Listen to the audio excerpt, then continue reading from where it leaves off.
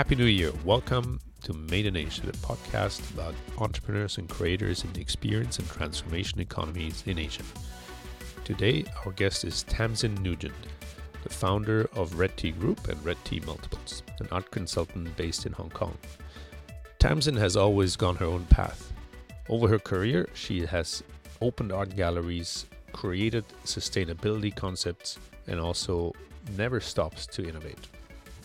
Tamsin lived in Beijing for many years, starting in the early 2000s, and has witnessed the emergence of the local art scene there. In addition, she was involved in the music business and has finally settled back to Hong Kong in the art consultancy space.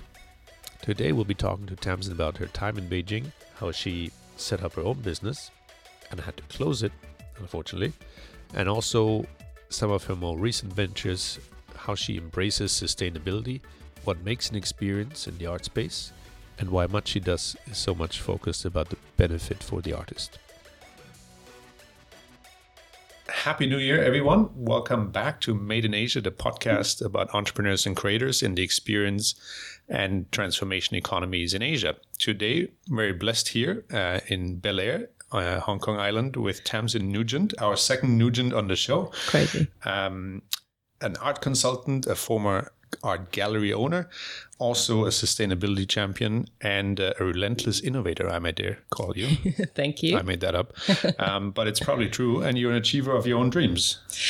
Yes, on the way. On the way. Yes. Aren't we all? Uh-huh. Right? That's a good start. So 2021, so far an interesting year, I guess. How has the pandemic and all that been for you, or the art scene in general? As an art consultant, you probably have more insights into that space. So we hear about the food and beverage scene. Previous guests on the show talked about that. How is it in the art scene? How is COVID and pandemic level impacting that space?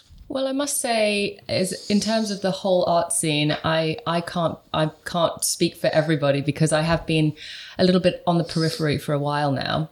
My business is very much interested in the online world for art, right, and also the world of innovation for art, which is definitely on the periphery of the art scene at large. And so for us last year, it was an opportunity to really get creative with what we have already created, which is an online platform for customization of fine art. And what that showed me was that people aren't really there yet. Everybody's looking online to buy art. And so I would imagine lots of online e-commerce sites have done quite well. I think the gallery scene has struggled because a lot of galleries don't have a great online presence. And so that's been a bit tricky. Yet really established galleries with great client bases, they're probably ticking along just fine. But for us, I really noticed getting a message out there to ask people to do something a bit differently was harder at the beginning of the year than at the end of the year. So the consumer adapted and figured out. There's a mind shift change. Okay. And certainly when we're talking about B2B for us, I was going to the interior design, hospitality with a quite unique proposition with what we deliver. And at the end of the year, we got a lot more interest. Okay. And so that's been quite exciting. Okay, that's a promising review on 2020. Not everybody has that perspective, I guess. No. But we also should add that Tamsin has been on the BBC before. So we were very humbled by a aspiring professional at the time. I guess you were interning. It was a long time ago. I was an intern. Long time ago. Yeah. Well, we all did things long time ago. So, but let's talk about, you were in Beijing at a very exciting time back then. You moved there in 2004, right? Yes. So how did why did you move to Beijing, first of all? And what did you learn about the art scene at the time? Well, I actually started going to Beijing around 2000 because I studied Chinese at university. Right. And so I was there for a whole year, 2000 to 2001. It actually ended up being about 14 months because I couldn't leave. I loved it so much. So at that time, alternative music was my big thing. And so when I hit the ground in Beijing as a student, I just found the alternative music venues. And at that time, in the student area, that it was largely punk. a bit of alternative Not a bad rock. choice, is it? Well, it didn't sound great, but the scene was so vibrant and exciting that I was hooked. And every opportunity I got, I'd be at some illegal venue down a back alley listening to some crazy Chinese kid shouting, profanities about political issues. And I was just absorbed. And so that was basically the hotbed of activity and creativity that I was participating in all the time. And from that scene, I met artists and poets and writers, and that was just like my happy place. Okay. So then when I graduated university, I moved straight back to Beijing with the intention of starting a business that would expose this cool, creative energy in Beijing that I thought the West didn't really know about. So my friends and family thought, oh, Beijing, that's kung fu and chicken and cashew nuts. Okay. Which to me, it just absolutely wasn't. It was punk Peanuts, gigs. what are you talking about? Exactly, it was punk gigs Yeah. and contemporary art. So in 2000, you were then, so where do you get into the setting up your own business? Where did that drive come from? I knew I wanted to start my own business. Okay. And I started looking in the music area. I started thinking, I want to promote music, get bands over to China from the West and send Chinese bands over to the East. But it was a bit of a non-starter because no one was really interested in doing that. Okay. And also bootlegging meant that there was no music to be made in the sale of music. So at a gig, I actually met somebody who was interested in buying a piece of contemporary Chinese art because it was becoming quite a sort of hot commodity at the time. This was a 789? 798. 798. Was that going already? Or it was in the very early days. Okay. No one really knew where it was. We were going to some parties there every now and then. But, you'd be calling your friends at the party going, where? I'm here. I can't really see much. I'm at this sign that says this, turn left or right. We'd be kind of guided down these alleyways. So at a gig, I met somebody who wanted some contemporary Chinese art. And I said, I can do that for you. And I introduced them to some artists and some artwork, sold a painting and thought, that's a business model I can work with. Did you get like a kick out of it when you closed that first? Of course. Yeah. Okay. Of course. So the entrepreneur was affirmation, affirmed, so to speak. Yeah. I was alive and well. Okay. And so I read that you were in a Swedish jazz festival. What is so special about Swedish jazz? Swedish jazz. I actually helped organize the first Swedish jazz festival in Beijing. Is it different from an American jazz festival or? I wouldn't say so, except all of the musicians are Swedish. That's a criteria. Yes. Okay. Yeah, and it was as simple as that. This was actually before I started my business. I thought I should probably get some experience. And because my interest had taken me to the music scene, there was a monthly event called An Ear to the Ground. And I'd be at that every single month. It was sponsored by Volkswagen, and it had 3 or 4 local bands just up on stage doing their thing. The organizers of that, I decided to kind of sniff out and say, hey, I want to work for you because I want to do this gig. And they said, okay. So I ended up working for them. But my day job was really pitching events to car brands. Okay. And so I got quite a lot of, PowerPoint experience through that. And then the Swedish Jazz Festival came to that company to say, we'd like to come to China. Can you run it for us? And they said, yes, put me on it. And I said, great, but can I do it as my brand under my company and still get paid the same? And they said, okay. And that was the launch of Red Tea. Sometimes you just have to be daring and asking the right questions at the right time, right? Wow. So that's a good start. And then you ran with it and organize more gigs? Is that? Well, after that, I realized that unless I had some serious backing and other funding, a gallery was the best way to go. So that was the launch and a bit of the pocket money that I could put into getting our gallery set up. And we took the last vacant lot in 798 in 2005. And you were surrounded by other local art galleries, or was it an international scene? What was the mix? It was largely local. There were a few international kind of front runners, but mostly local and also quite established, I'd say. You'd go into lots of the galleries that were already there, and whilst it was very welcoming and it was, great to see the art on the walls, the price points weren't sort of accessible for somebody like me. And so that's where I decided my market was going to be a much more accessible, affordable price point and more emerging artists. Okay. And overall, was it emerging artists in 798, or was it also mostly established and then there was a couple of green shoots, so to speak? Well, it depends. It depends who you are, really. Okay. I suppose if you knew about the Chinese contemporary art scene, you'd probably think it was quite an established roster of artists amongst the galleries. Right. But for a newcomer or a tourist to China, it would have been all brand new. Right. Yeah. Are you still keeping tabs on what's going on up there? I mean, in the China mainland art scene? Yeah, a little bit, mainly through auctions and my existing network there. Yep. I get sent a lot of artworks by artists that I might be interested in. So in that respect, yes, but I wouldn't say I'm proactively researching all the time because I've got a bit else going on. Yeah, so I heard. Making podcasts or being on podcast is obviously one thing. Okay, so what does it take to run an art gallery? I mean, you kind of seem to be a bootstrap sort of. Let's get it done. But how do you learn, or how did you learn how to run an art gallery? By doing. Okay. I had no experience running a gallery before I opened my own. And I took a lot of advice. I applied a lot of logic, and I thought about business models a lot. And I don't think I used other galleries as a sort of inspiration for how I would run my own. I didn't speak to a single gallery owner before I opened my gallery. Okay. I just decided that to keep price points low, commissions can't be too high, or the artist price of works can't be too high. And that we were going to offer something quite unique to the public, which is, the ability to get involved in something that maybe other people don't know about, which all evolved into an art fair, because I was programming my gallery through my own taste and what people told me they liked. Also keeping an eye on what's happening in the market. So if a certain type of art was getting quite hot, I might go and find an artist that wasn't known yet in a similar ilk, but we also needed to keep our great tabs on skill, technique, talent, because you don't want to just put anything on your walls.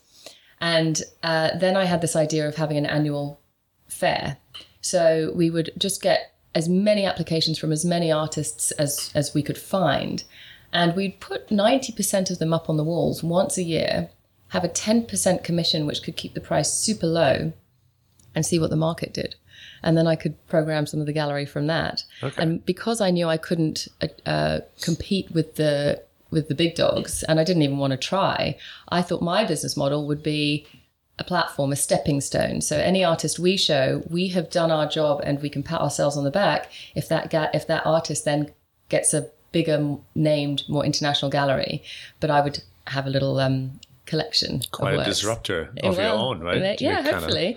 But if I had some of their work in my collection, then by virtue of the asset, I can do well from their success with other galleries. And the artist would stick with you, or is it sort of a one-off arrangement? How does it work?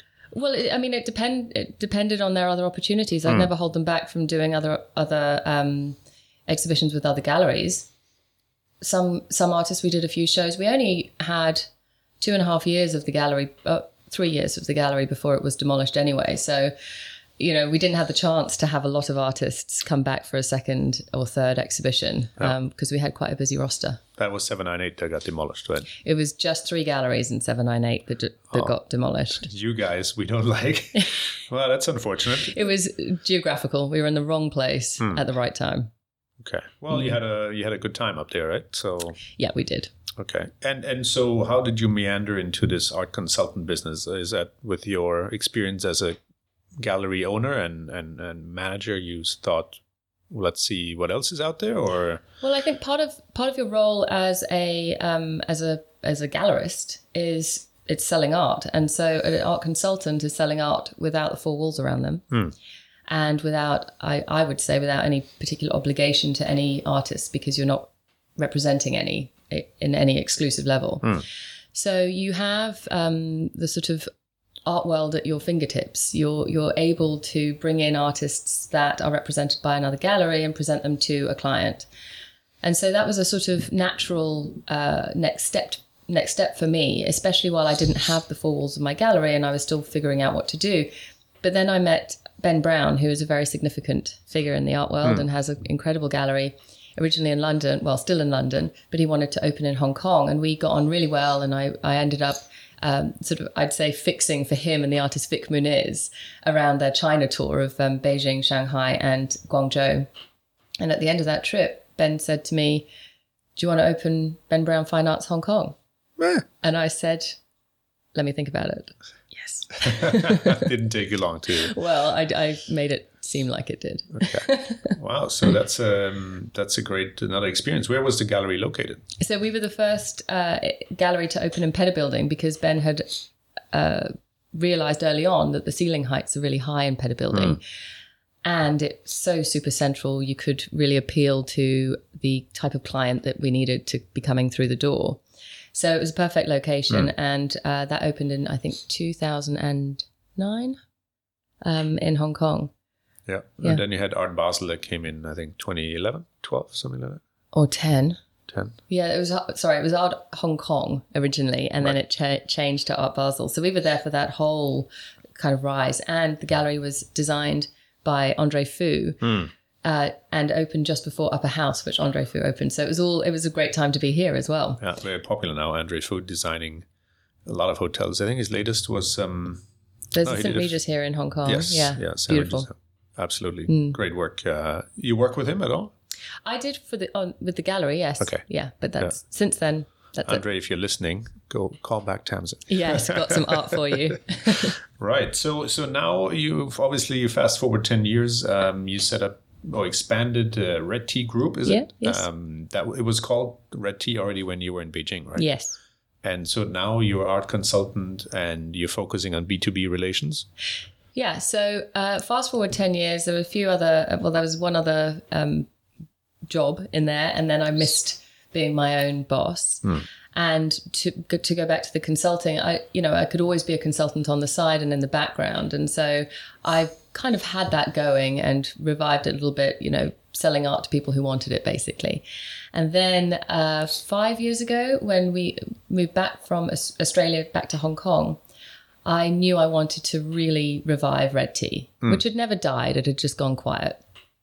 But I didn't want to do it in a way that already existed, people already, knew about. I wanted to properly innovate. And what that means in art, I still think is under definition because, and as far as the gallery world is concerned, or even auctions, putting art online has been part of a necessary and natural process. But I don't see that as innovation. You're still buying a piece that you see on the internet instead of in four walls. Right. And then I did a commercial project and realized that the process of a commission and then deriving prints from that commission is so full of gray area that doesn't really need to be there. And I just thought about how technology can improve that and came up with the idea of Red Tea Multiples, which now fits under the Red Tea Group brand and is the product and the business I am 100% driving at the moment. Okay. And that's where I would say the excitement and the innovation is. Okay. So it's a new platform, so to speak, that competes with traditional art consultants in a way. Well, on the contrary, I'd like to make their life easier.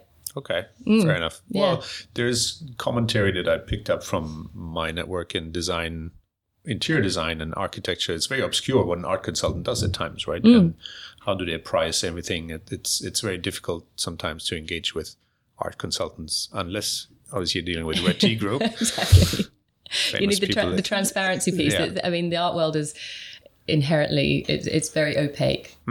So what does Multiples do to kind of help make it less opaque? We buy original artworks. And so the artist gets a sale of an original. I buy these artworks with the customer in mind. So we have a lot of abstract work because that's quite attractive to designers and large-scale projects because you don't need to be kind of thinking about where the eyes of the face are going to go. Figurative is quite difficult to work out in these design-led decisions. And these artworks that we buy in our collection are digitized and made available through our online gallery. They're also licensed. So as a user, a designer, a person who's interested in art, you can click on any of the artworks that appeal to you and crop a section. to extract your own unique version of it. And particularly for design, you can put your specific dimensions in there. So if you've got a tricky space or you want something oversized, you can put those specific dimensions in there, and then we create the print made to order exactly to your specifications. Okay. And so it misses out the back and forth with an artist, which is often an awkward conversation. We love what you do, but we need a bit more pink over there, a bit more blue over there. And that's not a conversation anybody likes to have. I never really like to have that because I feel like I'm compromising the artist's integrity. We love what you do, but could you do it differently? And generally they say yes because they want the money. Totally fair enough. Most of us do in business. But in this situation, they don't have to. They can say, go on to Red Tea Multiples and do it yourself. So no one needs to have that awkward conversation. No one needs to spend the time, and immediately in real time, you can crop that bit that you want and create the exact piece that you need across at volume. So you can actually do 80 if you need them, or 99. We have a cap of 100 editions on the website, but we also just worked with the Swire Hotel here in Hong Kong, and we did 336 editions. Wow. But we commissioned the original. So that whole original and all the prints are entirely exclusively Swire properties. Swire properties. And so your website, the Red Tea Group? RedTeaMultiples.com RedTeaMultiples.com. is this concept. Okay, Yeah. to see if anybody wants to check it out, RedTeaMultiples.com Yes. for... how many pieces you have up there now? We 20? currently have 55 55 originals on the website. It's constantly evolving, and all of them are available to crop and create unique prints of. Okay, and if you're an artist, I mean, anybody's listening as an artist wants to get on there, they just reach out to you. And... Absolutely, reach out to me and show me examples of what you've got, and we'll start a conversation. All right, and while we're dropping handles, also on Instagram, obviously, shouldn't miss out. Yes. Red Tea Multiples. Red Tea Multiples. Okay. And there's Red Tea Group as well, I think, right? Red Tea Group is the umbrella company. So that's where you can read about consultancy and some other projects that we've got going. Okay. So that's exciting. How did you set up the website for Red Tea Multiples? I mean, it's technology heavy, right? Yeah. What steps did you have to take, and how difficult was it altogether? This was... it's a bit of a sensitive topic. Okay, well, it was we all not have skeletons. It was not a pleasant experience. The concept is so clear in my mind that my major frustration was that I don't know coding, because I just, I have a vision. I could draw it. I had all these wireframes made. We chose the wrong developer in the beginning, which was a huge headache, and it ended up being the largest stress of my career so far. We ended up extracting our website from basically these crooks who built a bad version of my vision and put it in the hands of beautiful, trustworthy, capable people around the end of 2 years ago now, at the end of 2019. And so by about... middle of last year, we had something we could put in front of people. Right. And we've been working with the same developers to tweak and make improvements. And hopefully, I think by Monday, we should have, MVP 2.0, which means that we'll have speed in there, mobile optimized. It's been a hugely long process, about a year longer than I budgeted for. But we have been very detail oriented, and I have been... annoyingly on top of the developers. I've learned that I don't think developers really like creative input all the time, but that's just the nature of working with me. Sorry about that.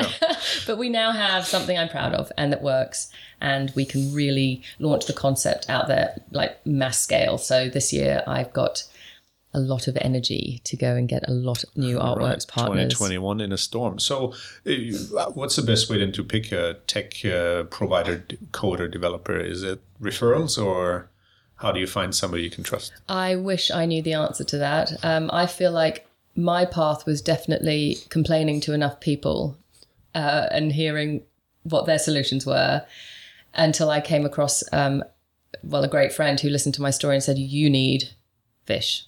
And so I went out and got Vish. All right. Well, that's, I think it's from an outside the tech world, right, as many of us are, it's difficult to see where you need to go and find the right support because it's a very fragmented industry, right? And yeah, I must say I did do a lot of research before I went ahead with the wrong people, which was a shame, but I have them in my back pocket. And I also am lucky enough to have 2 wonderful cousins in California who really know their stuff. Okay. So I am now kind of drawing on that, I guess, advisory pool when I make decisions. And I have since come across some other potential developers in my back pocket should I need them. So I feel like I'm now in a much better position. Got leveled up on your IT. Yeah, and I can't wait to get a CTO. Anybody wants to be a CTO? Yes, please. Apply now. Yeah. So Red Multiples was made for is innovation for the benefit of artists and art buyers. Where did that mission, vision, or drive come from? I've always really, really cared about the artists. I've hung out with so many artists. I enjoy their company. I consider, well, a lot of my friends are artists. And I've watched how the industry doesn't always put them first. And not that a gallery construct or anybody is intentionally not putting them first. There are just many layers to the revenue streams that mean that what's left at the end of the day, I think, in many situations, could be better for the artist. And so with Red Tea Multiples, I was not going to build something that was purely going to be a commercial endeavor that doesn't do any good. What's the point? Yep. And so I needed to think about how artists were going to want to participate, because, of course, this is a new way for them to put their artwork out there. It is saying, okay, here's a license for just this artwork for you to offer that to other people to crop up and, you know, see what they want, which is disruptive and I think incredibly exciting. Many artists think it's incredibly exciting. Some artists don't. That's totally fine. But for the artists that do, they need to be able to benefit out of that. And I love the idea of, well, I think everybody loves the idea of passive income. But I think that artists deserve to get seriously involved in the royalty model, which of course has been working in the music industry for years. And so I brought in that royalty model into our print model. And so for every print sold, the artist gets royalty. So they get the sale of an original and then they get this royalty payment for every time a print is sold. And that keeps them happy, but it also, I think, gives them absolutely deserved value, ongoing value in work that they've already created. And it's a very business word, but I love the sort of leverage that comes from this and the efficiency that comes from that. And that's attractive, I think. And scalability for an artist, right? Exactly. And what's your vision long term for this sort of platform? Where can this grow? I mean, you have it all set up now. You said 2.0 is there. Yep. Is it just a matter of getting it more known and out there, or do you have more ideas in your back pocket? Huge plans, because the technology is a massive asset. So what we can do with the concept of here's an image, crop it up and create something unique, you can put that across many, many areas. So for hospitality, for example, we can create really, really efficient art concepts quickly and deliver them quickly, completely unique to a property. But what we can also do is provide licensed artworks on those walls so that the ongoing experience is still there. And I think this is really important for the new world that we live in.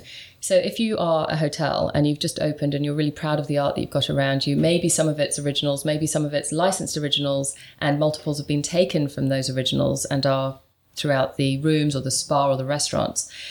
The visitor to the hotel or the digital visitor to the hotel website can actually look at the art collection and open any of the artworks in that exclusive collection and create their own prints from them should they want to live with them at home, create wedding invitations out of them,